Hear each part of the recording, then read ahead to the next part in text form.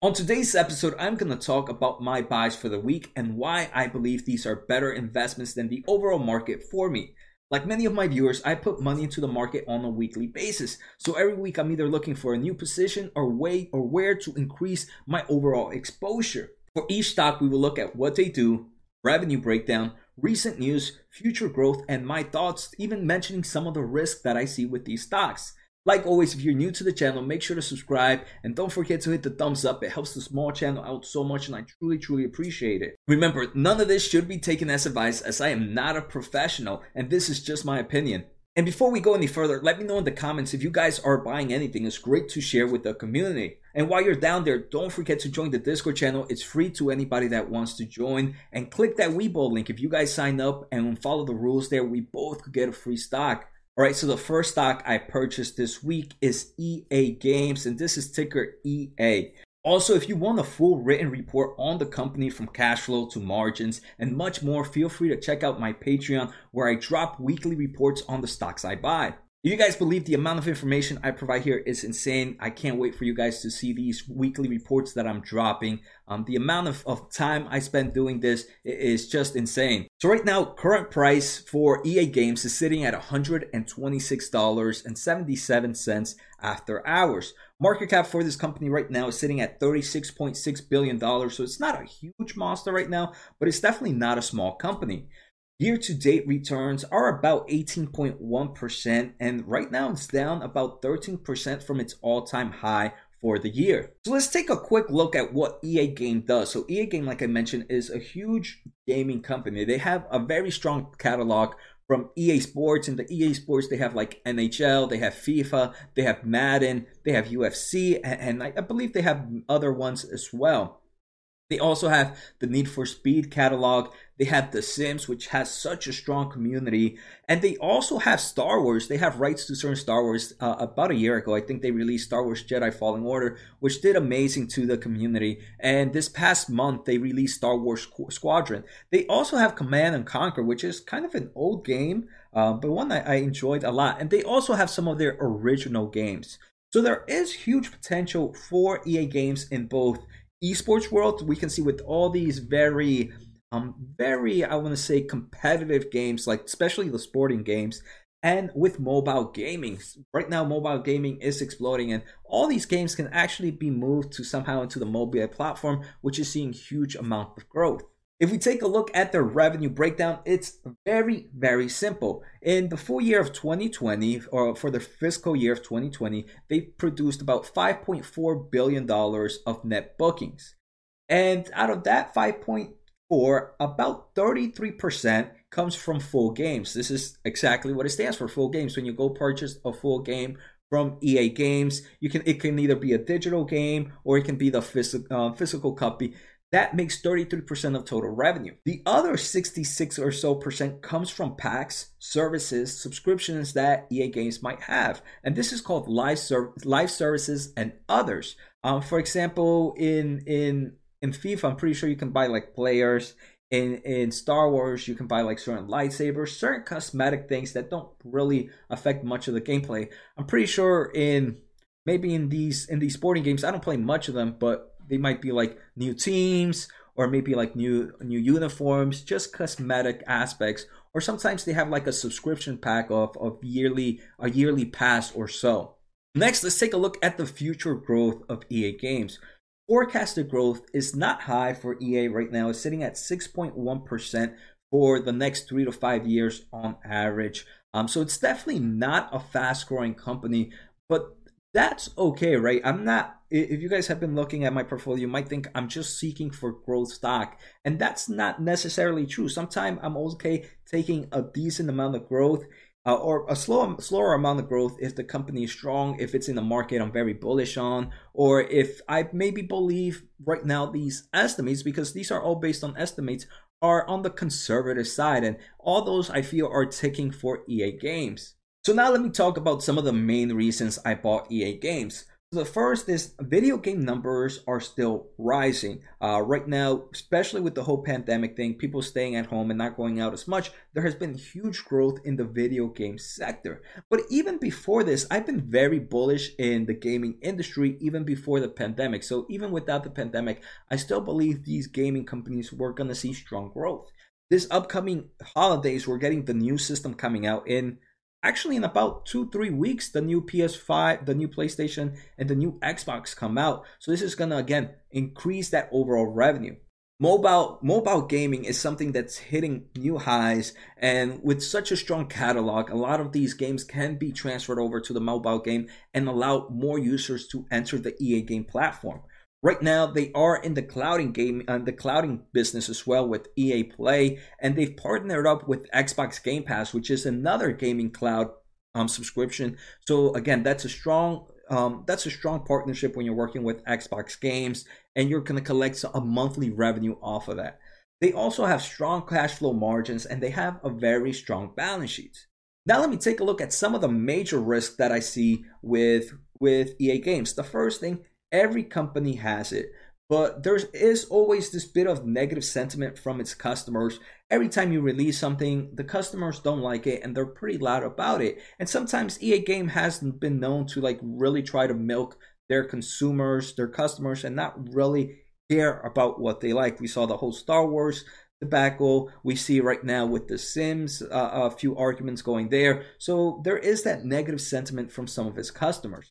Another risk I see is once COVID is done, I do believe there will be a slowdown in sales. But again, I've been bullish in the gaming market, even before the pandemic. So even though I do believe there will be a slowdown in sales, it's going to go back to the numbers I originally foresaw. The third risk is this is definitely not a fast growth company, but that's okay with me. I still believe this will be better than the overall market.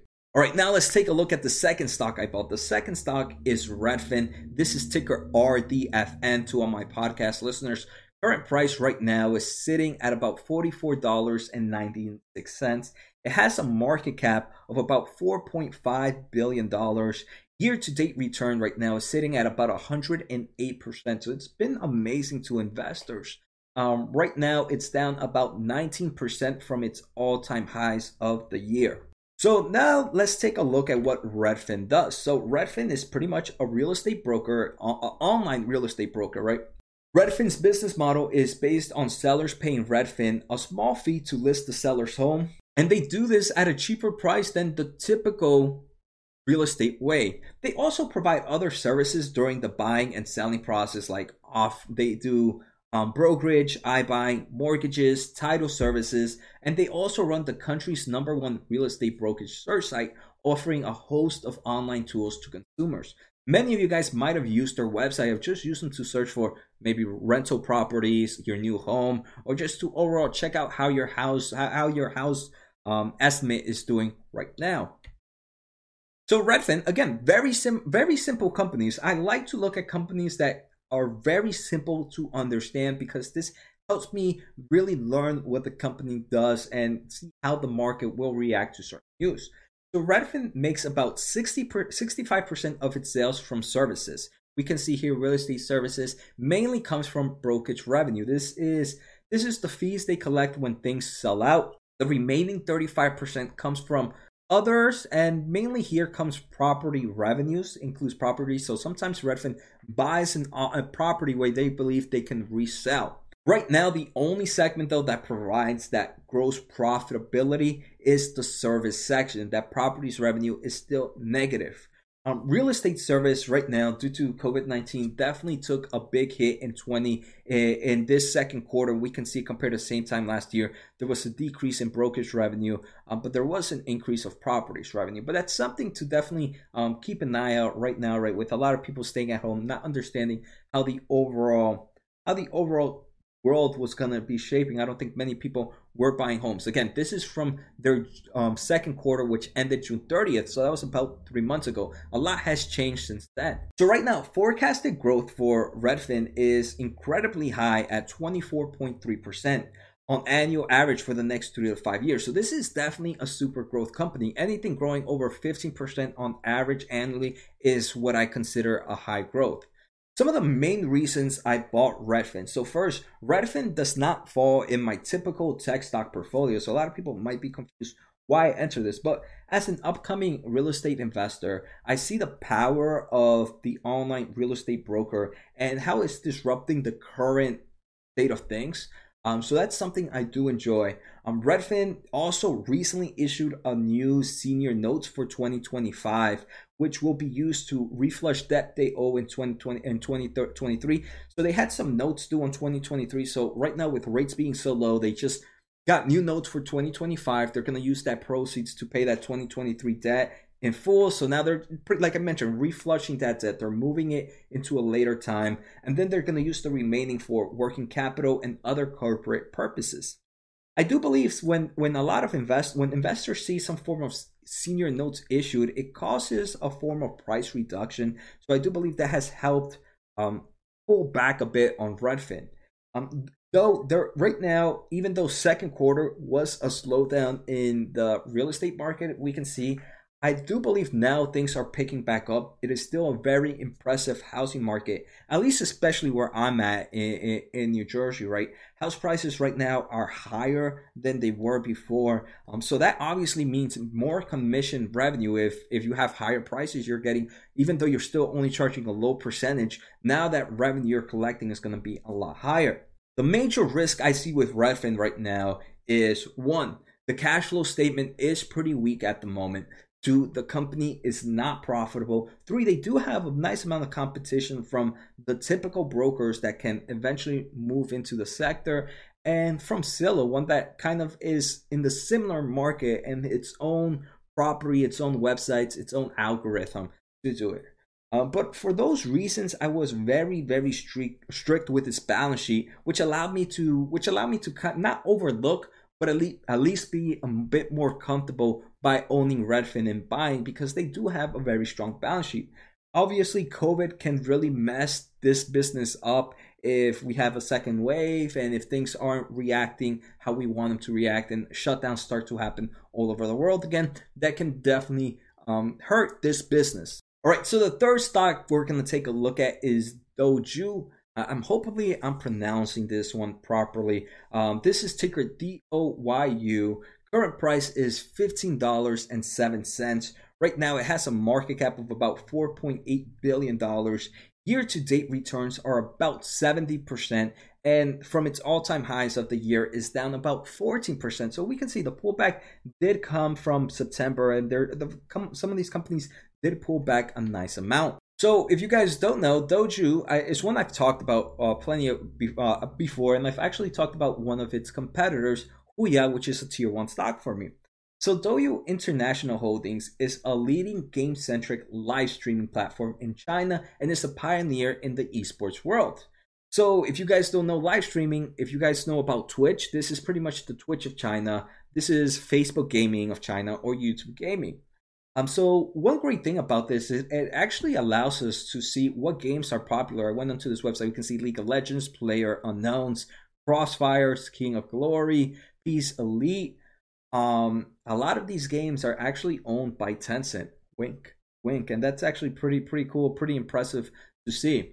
So let's take a look at that revenue breakdown for Doju. So about 92% of their sales comes from live streaming revenues. And this is actually up 35% for the most recent quarter. This live streaming revenues is fees they collect. For example, if you're watching a streamer and you send them a gift, when you send them a gift or some donations, Doju gets a percentage, just like in Twitch. In Twitch, when you send your streamer a gift, Twitch keeps some of that money. When you buy something here on YouTube, right? If you buy an item from my store, store right now that I have down below, if you buy them, YouTube takes some portion of it, and that's pretty much how that works. And this makes up a huge portion, about 92% of total revenue, and like we see, it's up 35% compared to the same time last year. The other 8% comes from advertisement and other revenues. Just like here on YouTube, Twitch Doju, Huya, they get ads when you watch. So that's where that other revenue, it's 8%, not a big number, but it's definitely also seeing growth compared to the same time last year. So now let's take a look at the forecasted growth for Doju. And this is very strong, growing at 17.9% on average, on annual average for the next 3 to 5 years. This is definitely a super growth company. Some of the reasons I purchased this company is, as I mentioned earlier before, I am very bullish on the gaming industry. Even before the pandemic, right? I've been bullish here. Doju is set in a great place as a tool for these gamers and game companies to show off their skills and content. And it doesn't matter what is the best game out there or who is the best streamer. If they're using Doju, that's the tool, right? So it doesn't matter who the best game is, they're gonna use Doju regardless. They're gonna be, some streamers gonna pick them and use Doju. So I like the tool. When I invest, one of my favorite things is to invest in the tool within the market that's I expect to grow. And esports is a market, streaming is a market I believe is gonna grow. And the tools for that are actually the streaming services. So that's why Doju made the list here. We recently heard that the merger has been approved for with Huya and Doju, which is their competitor. And now this secures Doju and Huya to be the leading platform in China, which is one of the biggest populations in the world, right? And with a huge gaming population as well, with games like League of Legends, Call of Duty, and Free Fire, a lot of games that are actually backed up by the giant gaming company Tencent. Right now, with the transfer rate of Huya and Doju, it makes more sense for me to buy Doju opposed to Huya, even though I'm personally a little bit more bullish on Huya. But with the merger happening, again, there's always that small risk that it cannot happen, and that's why there's always a gap or difference between that exchange rate, between the exchange rate and the actual prices right now. And right now, with that risk, I believe it's giving me an opportunity to add into Huya by buying Doju for better rates. Some of the major risk I've seen with Doju is, one, this is an international company, especially in a country that is having huge tension with the United States right now, which might make this a very volatile market, especially with the elections coming up real soon.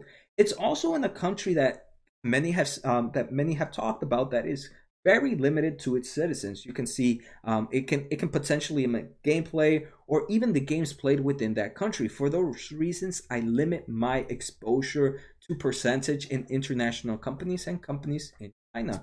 And that allows me to kind of manage this risk. Now let's take a look at the fourth company, and this is a big boy compared to every other one we looked at. The fourth stock is Microsoft, ticker MSFT. And don't forget, if you guys, like I mentioned before, if you guys want to see a full written report on these companies, from cash flows to margins and much more, feel free to check out my Patreon to support the channel and get these weekly reports. Current price right now is sitting at $216 for Microsoft. Market cap is $1.6 trillion. Year-to-date returns are about 34.62%, and they're down about 6% from all-time highs of this year. Not much of a pullback compared to those other ones we saw. So Microsoft is definitely in multiple sectors, from cloud provider, for example, cloud with its Azure market. It's also in the gaming business, in the cloud gaming. It's in the overall enterprise, productivity, and consumer software. Revenue breakdown for this company is 31% from its total revenue comes from productivity and business process, 35% comes from the intelligent cloud, and 33% comes from the more personal computing. So within those three sectors, is actually pretty equally diversified among those three, and I think that's actually pretty good and pretty impressive, right? You don't want one sector being the major leading force for your company. And those are very deep sectors, and I want to break down a bit more what they mean. So in the productivity and business process, here you have your Office consumer, your Office 365, Microsoft Office, your subscription base. In the consumer world and in the commercial world, you have your LinkedIn revenue, and you have your dynamic products. In the intelligent cloud, you mainly have your Azure platform, but you have server products and cloud services, and you have your enterprise services as well. In your more personal computing, you have your Windows OEM, your Windows commercial, you have your Xbox content, your Surface revenue, and your search advertising from that platform called Bing or something like that. Some people might know about it, right? So forecasted growth for Microsoft is not as big as we saw with Redfin or Huya. Right now, it's expected to grow 9.6% on annual average for the next 3 to 5 years. I believe these are actually pretty impressive numbers for a company that's this big. Microsoft stock right now is more of a safe growth play that pays dividend. So I do believe, again, I'm not always focused on crazy growth stocks. I'm not only focused on companies that I believe that might not be profitable right now and I expect to go profitable. I am a very open-minded investor, if I want to say. I believe I invest in companies that I believe will grow, and if I see potential in them, especially potentials that are going to be better than the overall market, I invest. So what are some of the reasons I purchased Microsoft? Microsoft is in multiple markets that I'm incredibly bullish. My two favorites right now are the cloudy market, which is still seeing strong growth. And we looked at Intel's earnings report last week, and Intel mentioned that they are still seeing very huge amount of growth with cloud providers, and Microsoft is a cloud provider. So I do believe that's going to be very beneficial for Microsoft Azure. The second market is the gaming, and Microsoft is releasing the new Xbox console. It's moving into the cloud and gaming. And the recent acquisitions of gaming studios and the partnership with Facebook Gaming is really showing how Microsoft is very aggressive in the growth they want to see. Some of the major risks I see with Microsoft right now are, one, right now there is enormous competition with some big boys, mainly in the clouding market. We have Amazon AWS, we have Google Cloud. Those two are giants in here right now, and they're also in the game clouding business as well. So we have some huge competition right there for Microsoft. But I believe there's definitely plenty of market share for them all to grow. The second is Microsoft is already a considerable size, so it could be a bit difficult for it to grow. But we saw with Apple, even a $1 trillion company can go to $2 trillion in a matter of a few months. So it's not a true risk, but it's definitely something to mention. So that's it for today's episode. I hope you guys enjoy it. Like always, if you want to know what I buy, I actually post my things on my Discord channel, free to anybody that wants to join. But again, if you guys want to view my full reports, check out my Patreon. I promise it. Check out my Patreon. Great content if you want to support the channel, and I truly appreciate it. So take care, guys. Have a good night, and see you next time.